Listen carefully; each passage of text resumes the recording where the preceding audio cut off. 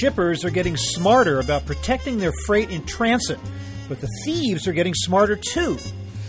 Hi, everybody. I'm Bob Bowman, Managing Editor of Supply Chain Brain, and this is the Supply Chain Brain podcast.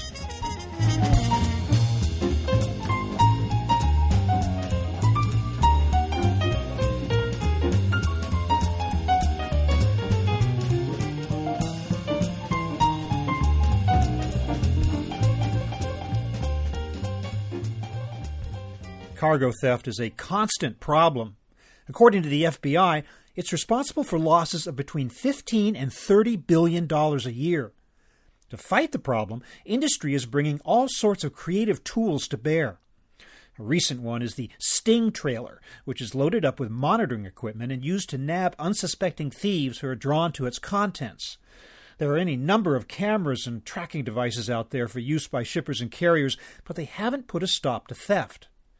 Today we're going to talk about the scope of the problem, its cost to shippers, the most vulnerable types of cargo, and the riskiest areas in which to move it. My guest is Scott Cornell, a theft investigator for travelers companies. He'll reveal some of the techniques that thieves employ to steal trucks and trailers and how law enforcement is fighting back. And he'll offer some tips on how to reduce the possibility that you'll be hit by theft. So here is my conversation with Scott Cornell.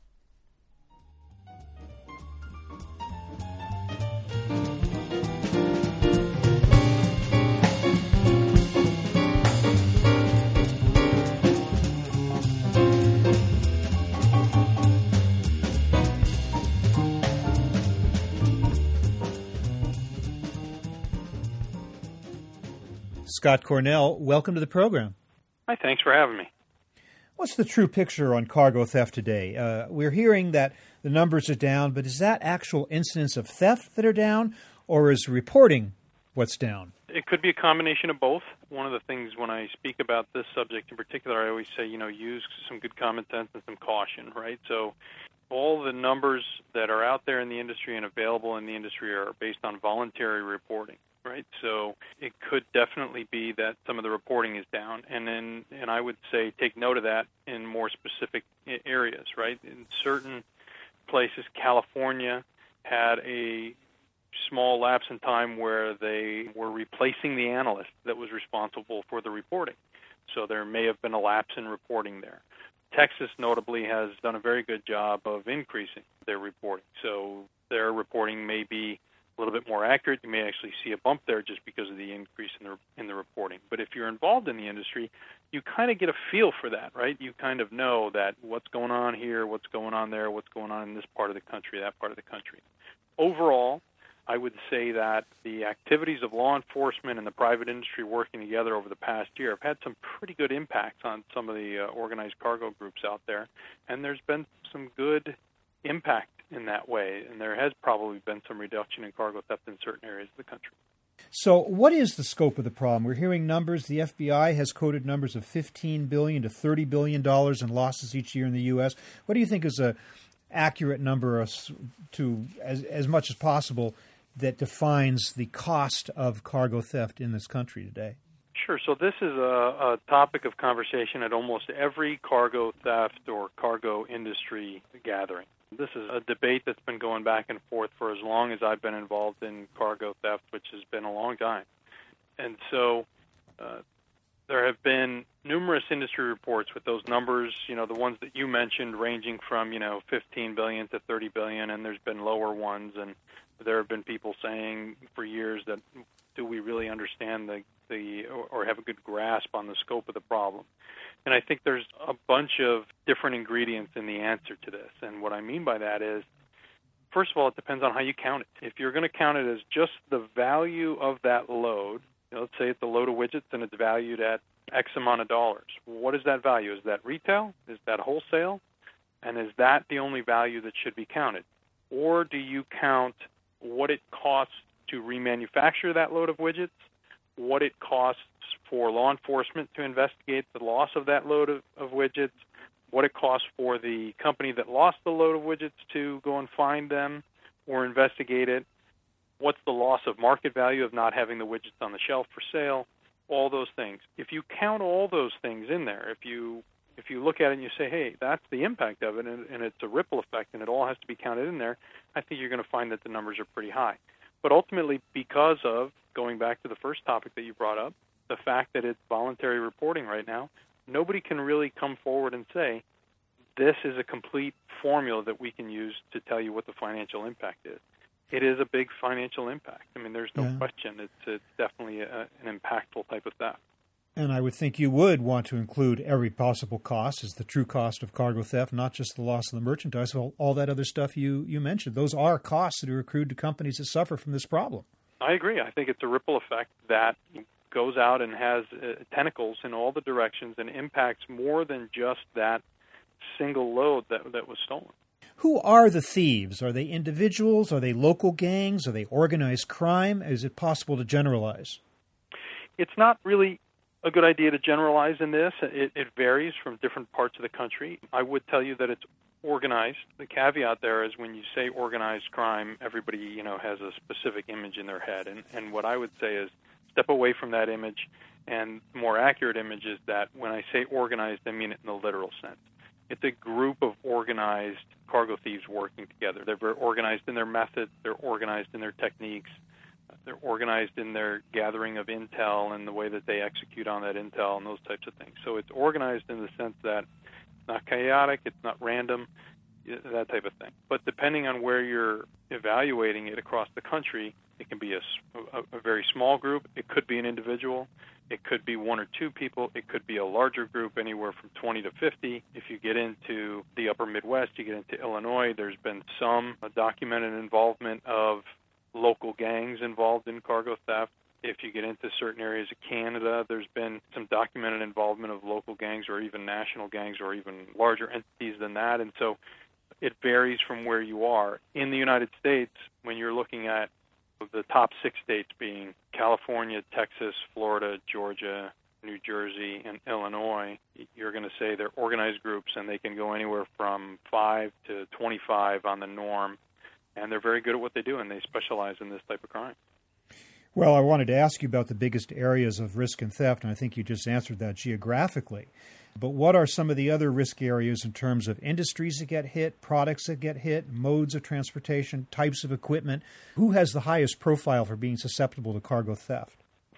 Sure. So I wouldn't say that the answer is a who. It's more of a what, right? So they like to target certain commodities. So anybody who hauls those target commodities is susceptible to this type of theft. Anybody who warehouses, moves, handles these target types of commodities. At some of the recent industry gatherings I've been involved in, a great point's been brought up, which is when you look at a lot of these gatherings, you'll put a heat map up on there and it'll show a map of the United States, and it'll show those top 6 states that I mentioned as the hottest spots, right? And one of the points that we always make is don't for one second think that if you're not hauling or handling these commodities in one of those red areas that you're safe, because that it doesn't mean that. It just means those are the hottest spots. And it also means that those are also the best states at reporting those thefts, right? So when you look at the other areas that are maybe not lit up on the map as hot spots, it may not necessarily mean that there's not cargo theft there. It may just mean that there's no mode of reporting. And so when you have maybe a disadvantage in the reporting area, it can give kind of a false sense of safety. So cargo thieves will go anywhere where the cargo moves. And the old adage in the industry is cargo at rest is cargo at risk, meaning if it's sitting somewhere parked anywhere in the country, it's at risk for theft. When you talk about the commodities, the top commodities are food and beverage, electronics, clothing and apparel, those types of things, and there's usually like a top 10 list of that. And when you look at those, if you're hauling or handling those types of commodities, then you're at risk for the theft. So it's not really about the who, it's about the what. But of course, you're in a lot of cases hauling a closed container or a trailer in which it might not be obvious what's inside. Do the thieves have some intelligence in advance, knowing what's in those boxes, or are they simply taking a chance? Yeah, they gather intelligence in a lot of different ways. So we've known over the years that they'll conduct surveillance on distribution points to see what's moving in and out of certain areas. We've seen incidents where they'll basically shop trailers. So if there's several trailers parked in one place, you'll find the seals broken on a number of the trailers as they simply open the doors to see what's in each one of those trailers and pick the commodity that they're most interested in. Do they gather some intel? Yeah, they do. They gather intel about what's moving. They steal information. They follow loads. Follow loads out of certain distribution centers. We've seen some use of cyber techniques in the use of gathering information and intel on loads over the past few years. And to some extent, in the industry, it's kind of known what moves out of what parts of the country, what distribution centers are located where. And when you examine some of those loads and, the load is coming out of a specific part of the country and it has a certain value to it, you can kind of guess what it might be. When you say cyber techniques, you mean hacking into sites that have that kind of information as to what's in the container of the trailer? No, more hacking into where the information may be cataloged, or intercepting emails, or planting Trojan viruses to find out some more specific information related to what is the commodity that's moving. How often is it an inside job where there's a confederate in the company involved in helping the thieves? That's always a hot topic of conversation. I think that a lot of times there's a very big assumption that there's more of that goes on than there actually is. But does it happen? Yeah. I mean, has it been seen? Have there been incidents like that? Has law enforcement documented incidents like that? Has law enforcement investigated cases and seen cases where that's occurred? Absolutely. But I think that there is a natural tendency out there to think that the information had to come from some kind of an inside source. And while that does happen, I don't think it happens quite as often as people think. So let's talk about how shippers can protect themselves in this environment of cargo theft. First of all, I'm interested in the use of the Sting trailer. Could we talk about that a little bit? Tell me what that is and what value that has and what impact that's having on the whole situation. Sure. Well, the Sting trailer is something we're very proud of, right? I think travelers, as a corporate citizen, sincerely took this on as something to contribute to the overall problem. Travelers Insurance made a strong investment to build a Sting trailer that has the latest and greatest technology that can be used for combating cargo theft. So what this is it's a trailer, and it's equipped with surveillance equipment, and it can be used to target organized cargo theft ring activity. We tend to deploy it in the best way that we think can protect it and assist our insureds, right? So if we see our insureds being hit, or we see that there's an organized group in an area where our insureds are going to have to do business, or where we know our insureds are going to do business, we're going to work with the NICB, which is the National Insurance Crime Bureau.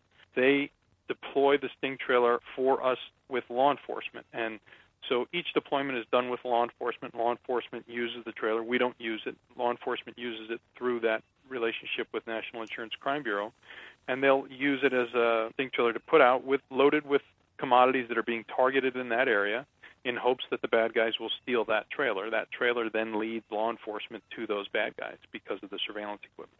Like satellite tracking and stuff like that? Tracking, surveillance equipment, video equipment, those types of things to document all of the activity that goes on and is inherent in that theft activity. Yeah.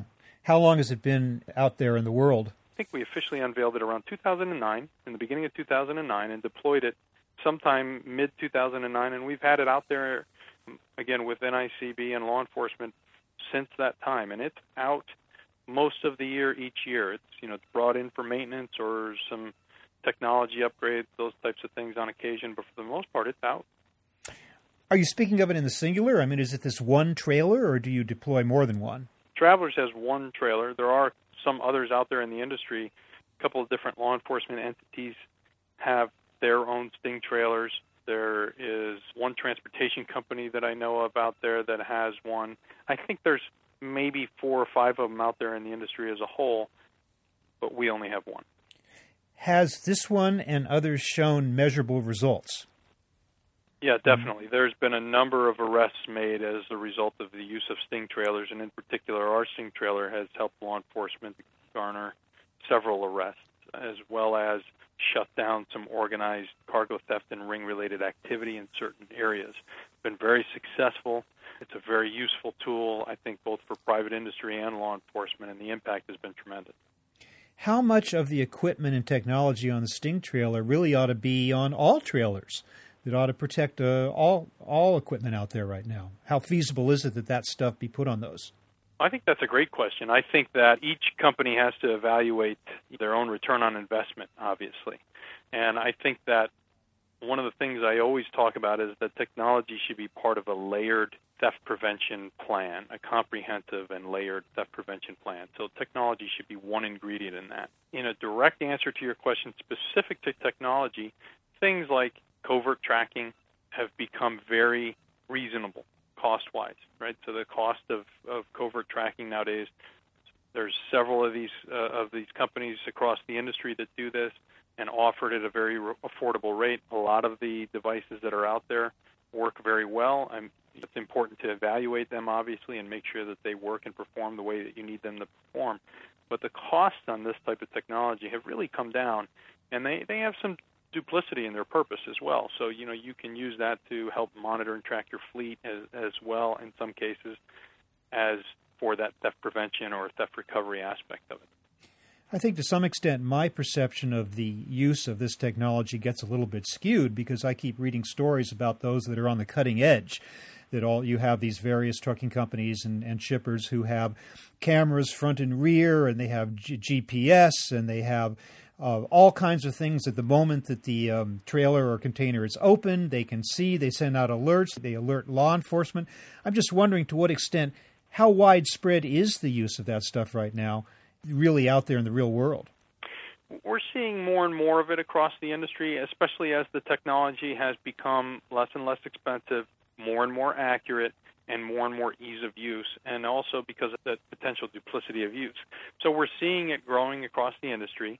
You have to take certain things into perspective. If you're looking at a trucking company, the number of trucks that they have, we can sit here and have a discussion and say that individual tracking device is, let's just say for just an easy number, costs $200.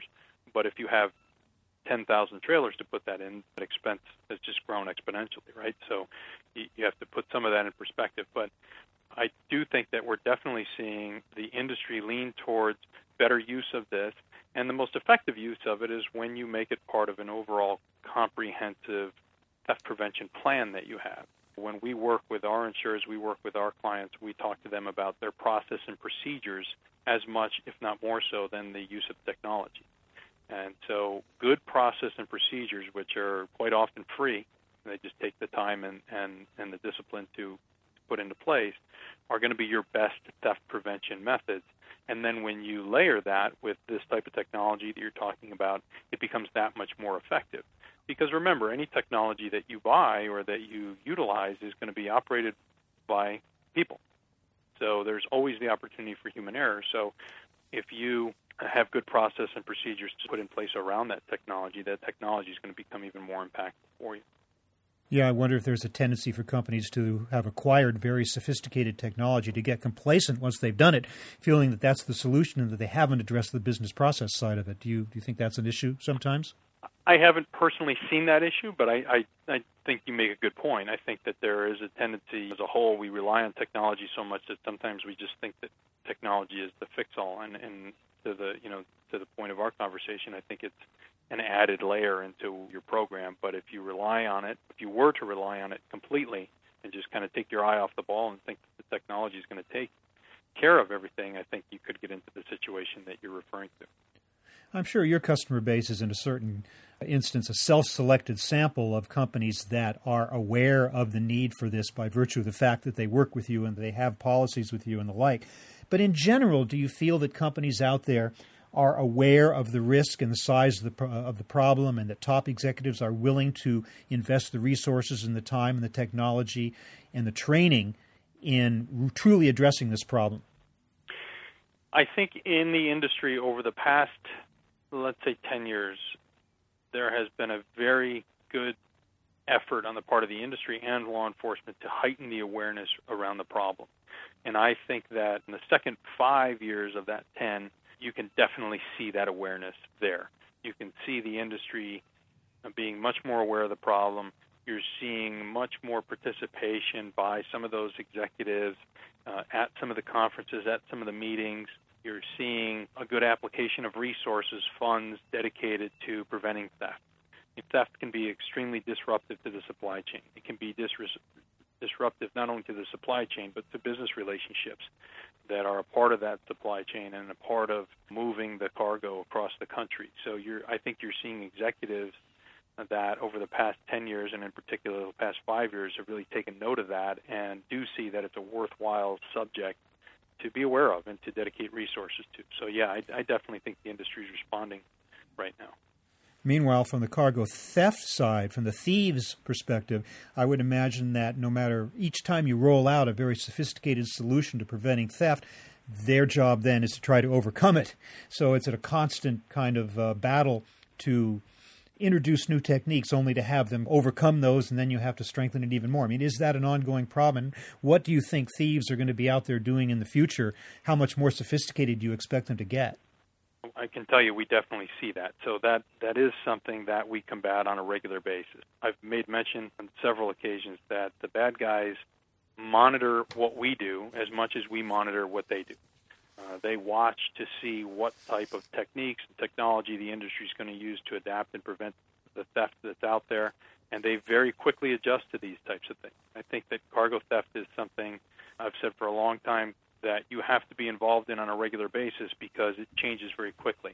Some of the old methods and some of the most common methods are there and really haven't changed that much. But when you talk about things such as strategic cargo theft, which gets into fictitious pickups and identity theft and those types of things, we see regular adjustments, regular efforts on the part of the organized groups to disguise what they're doing, change the appearance of what they're doing. Well, at the core, the effort is the same. They do a very good job of kind of bobbing and weaving around some of the things that the industry will do to prevent those thefts. A good example of that is a fictitious pickup, which involves a scenario where a legitimate trucking company is supposed to pick up a load of widgets at 1 o'clock, and everything about that pickup arrangement has been put in place correctly, and the intent of the carrier is to be there at 1 o'clock to pick up those widgets. But at 11 o'clock, the bad guys show up posing as that carrier, pretending to be that carrier, and they just kind of spin a story that they got there early and they didn't have any delays and they'd like to get loaded up and get on the road because it's Friday and they want to avoid traffic and everything like that. And they get loaded up and they take off, and at 1 o'clock, the legitimate carrier shows up, ready to pick up that load. Well, in response to that, the industry came out and said, hey, okay, this is a red flag. If the load's supposed to be picked up at 1 o'clock and somebody shows up at 11 o'clock, these are some things you need to start to check on. These are some questions you need to start to ask, and this is how you go about verifying if that person is the right person. Well, then what did the bad guys do? The bad guys adjusted to using cyber methods or other methods, deceptive methods, to call the original carrier off of the load and tell that carrier that you don't need to pick that load up anymore at 1 o'clock. So now the bad guys can show up at 1 o'clock posing as that carrier, no questions asked, there's no red flags raised, and they can take off with that load. So they adjust very quickly. Well, Scott, I want to thank you so much for taking time with us here to describe the situation with regard to cargo theft and some of the solutions potentially that are out there to prevent it, and the need for awareness by companies to engage in practices that will help to stop it. Thanks so much for being with us today. Thanks for having me. I really enjoyed it.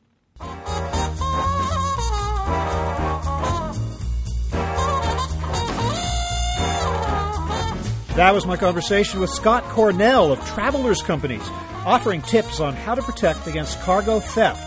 We're online at www.supplychainbrain.com, where we post a new episode of this podcast for streaming or downloading every Friday.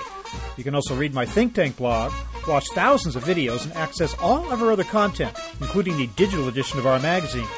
Look for us on Facebook and LinkedIn, and follow us on Twitter @SCBrain. You can also download or subscribe to the podcast on iTunes. Got any comments or suggestions on this or any episode? Email me at rbowman@supplychainbrain.com. See you next time.